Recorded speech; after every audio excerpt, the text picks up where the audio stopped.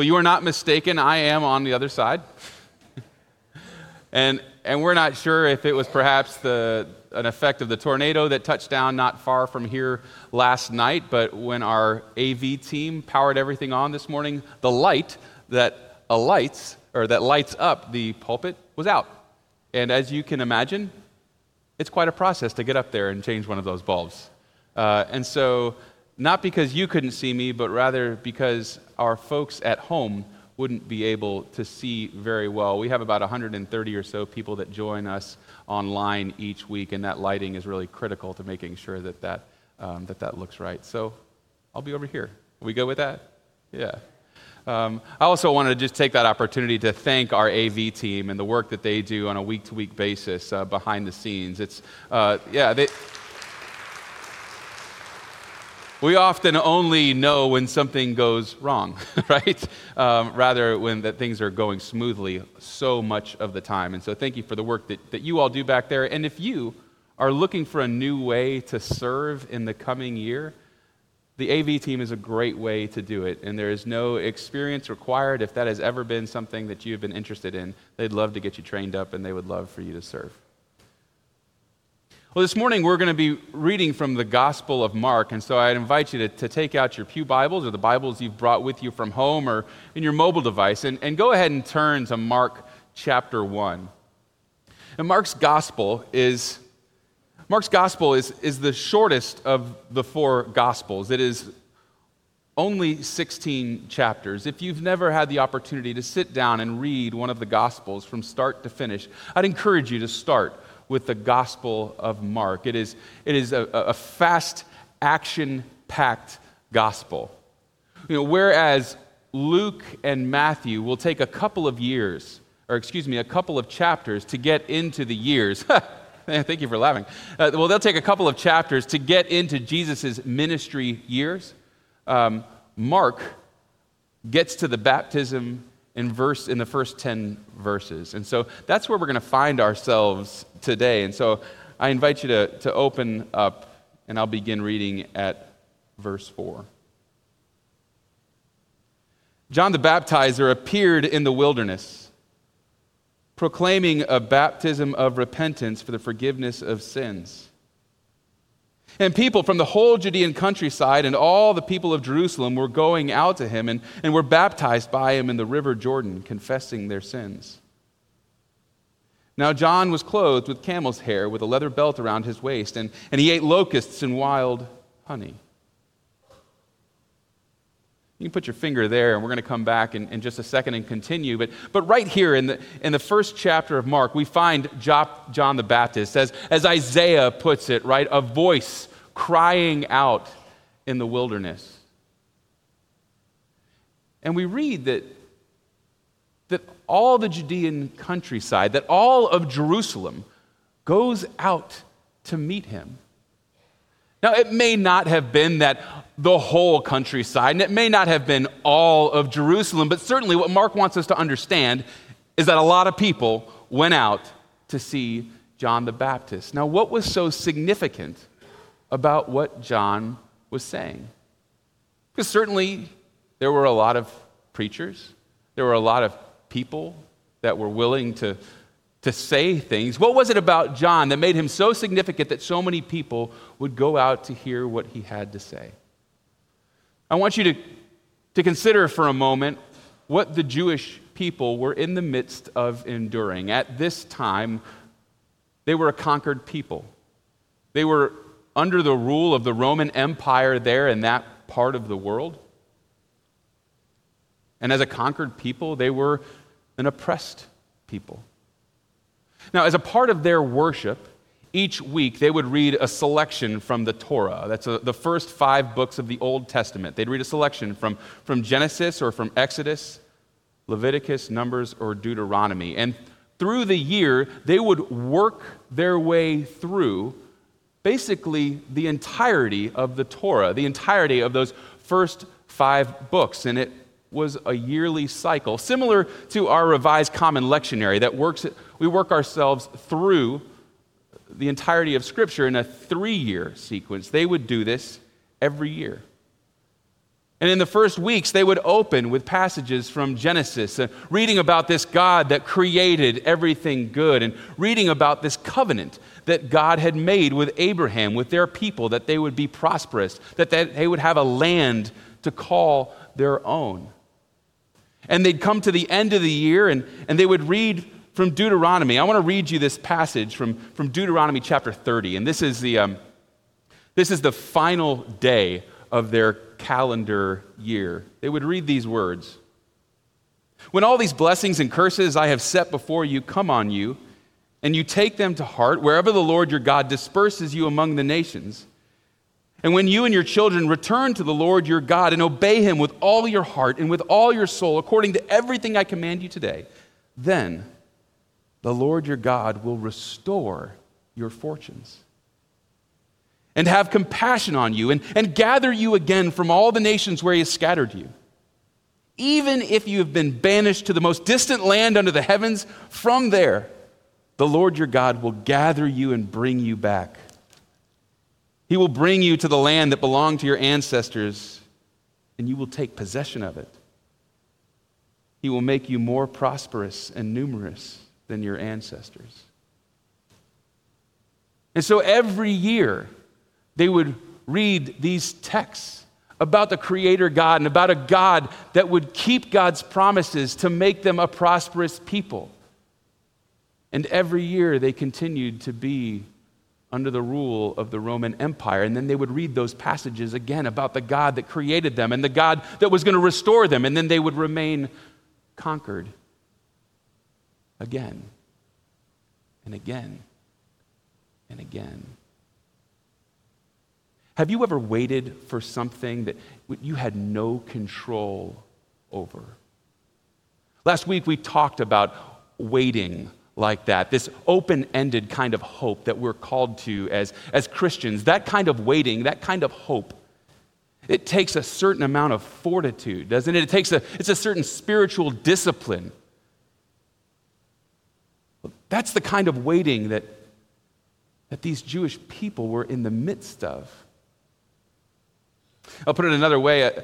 December 17th, 2017, there was a fire underground in Atlanta. You may remember reading this on the news that caused a power outage at Hartsfield-Jackson International Airport in Atlanta, one of the largest airports in our country. And maybe you had a flight that was affected by it. I have a cousin, and she and her husband are involved in mission work in Kenya, and they make several trips every year over and back. And on that day, on December 17th, my cousin Julie, her husband Charlie, was flying back from Kenya. And she was there at the airport to pick him up, and she was tracking the progress of the flight on her phone. And as the flight landed, that's when the power went out. The flight landed safely. But if you've been on an airplane before, do you know that feeling that when you land, how ready you are to disembark? It doesn't seem to matter whether or not it was a 30-minute flight or a 16-hour flight. People are ready to get off. In fact, most people begin standing, even those that are up against the window, and they do that half crouch stand like this, as though somehow that's going to help them get off of the airplane faster. People are just ready to get off. Now, the flight from Kenya is 16 hours and 35 minutes.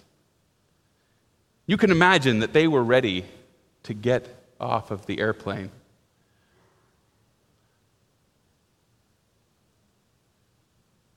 The power went out. And they waited on the tarmac.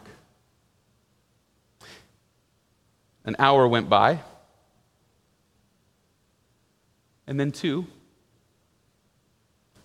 Nothing for them to do, nothing they could do to change their circumstance. They simply had to wait. 6 hours passed waiting on the tarmac. Can you imagine what the air in that airplane was like at this point? And can you imagine the joy when that voice broke through over the intercom saying, "Passengers, it's time to disembark."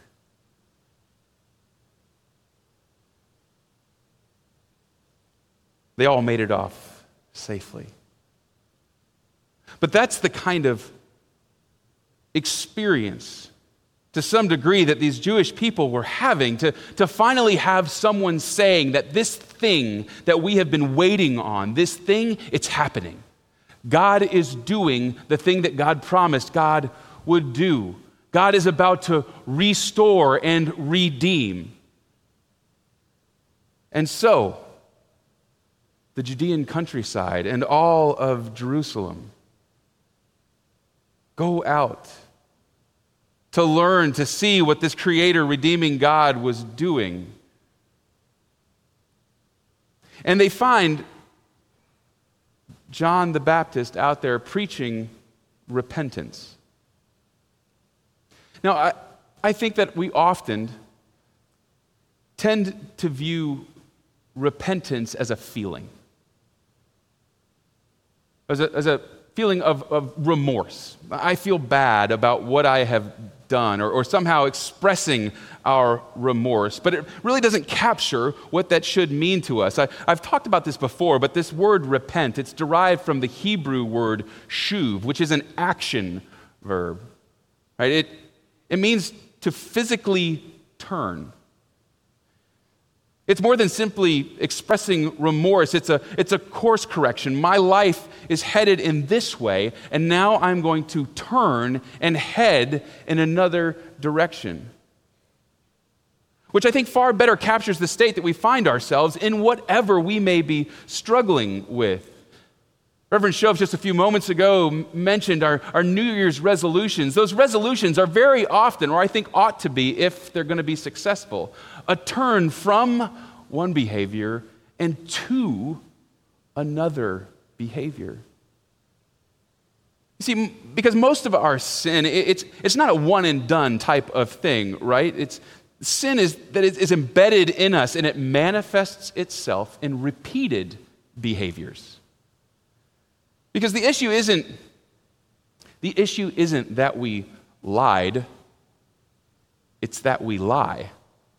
The issue isn't that we overindulged, it's that we overindulged. The issue isn't that we had a temper, it's that we have a temper. And so change, it takes a physical, mental, and spiritual turn from this thing to something else. From deceit, indulgence, and anger to truth, self-control, and peace. And so this is what John is preaching.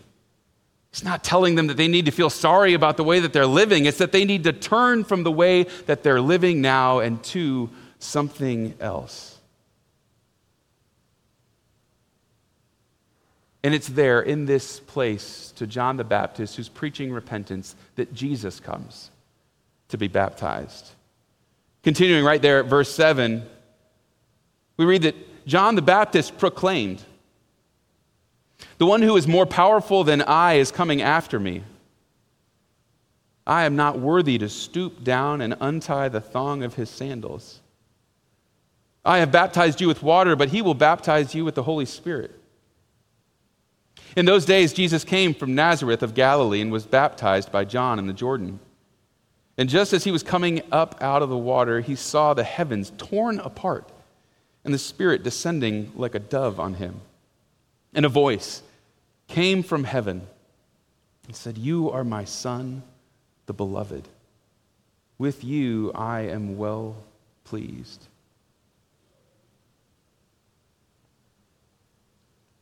How's that for a baptism? And aren't those words that we all need to hear? I love you. I'm proud of you. With you, I'm well pleased.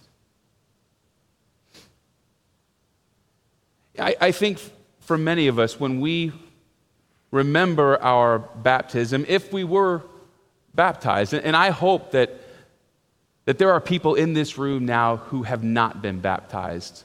We're not doing our job as a church if there are not people who haven't been baptized in here worshiping with us. And if you're interested and want to know more about what that would mean and what that could look like, I would love to talk to you, and Diane would love to talk to you about what that would look like. But when we remember our baptisms and we think about it, we know that there was water involved. But I think we often forget that it was not only water, but Spirit as well. That in our baptisms, the Spirit also descended, and God said, "You are loved. I'm proud of you. You are mine." Now, a couple of years ago, I was on a return trip on an airplane. And I was sitting on the tarmac before we ever took off, and somehow I struck up a conversation with the person sitting next to me. His name was Chet, and he was a military surgeon. And somehow, within the first couple of minutes, like you do, we began talking about tourniquets. Now, you may remember this, but up until just a couple of decades ago, tourniquets were thought to cause a high risk of amputation. And so for many years, medics were trained only to use tourniquets as a last resort.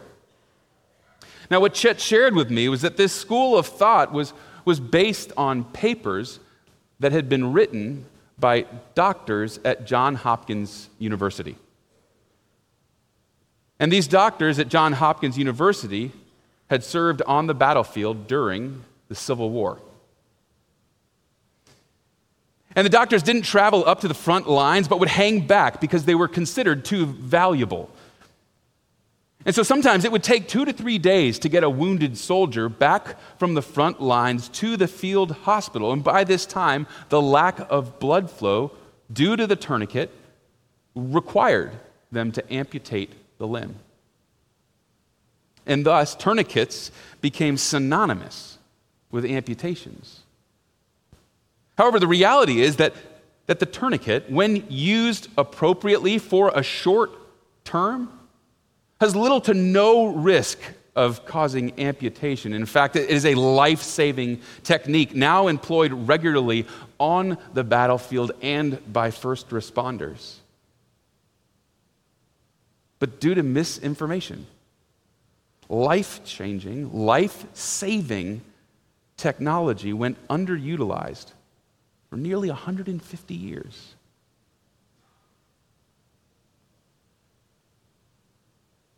Friends, when it comes to understanding who God has created us to be, when it comes to understanding who we are and our worth, we deal with the same problem of having bad information.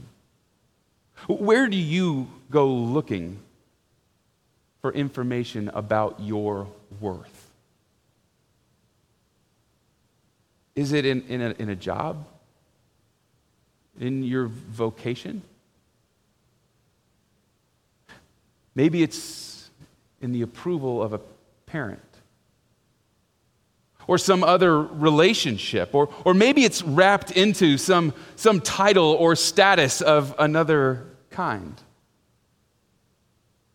The reality is, when we go looking in the wrong place for this kind of information, we'll find bad information. We'll miss the life-saving, life-changing truth that God chooses you. And here's the truth, there is nothing that we do that makes us worthy of being loved. John's baptism is one of repentance. It is one that calls for a turning from one way of living to another. But baptism is not based on whether or not they have changed yet. The baptism comes anyway.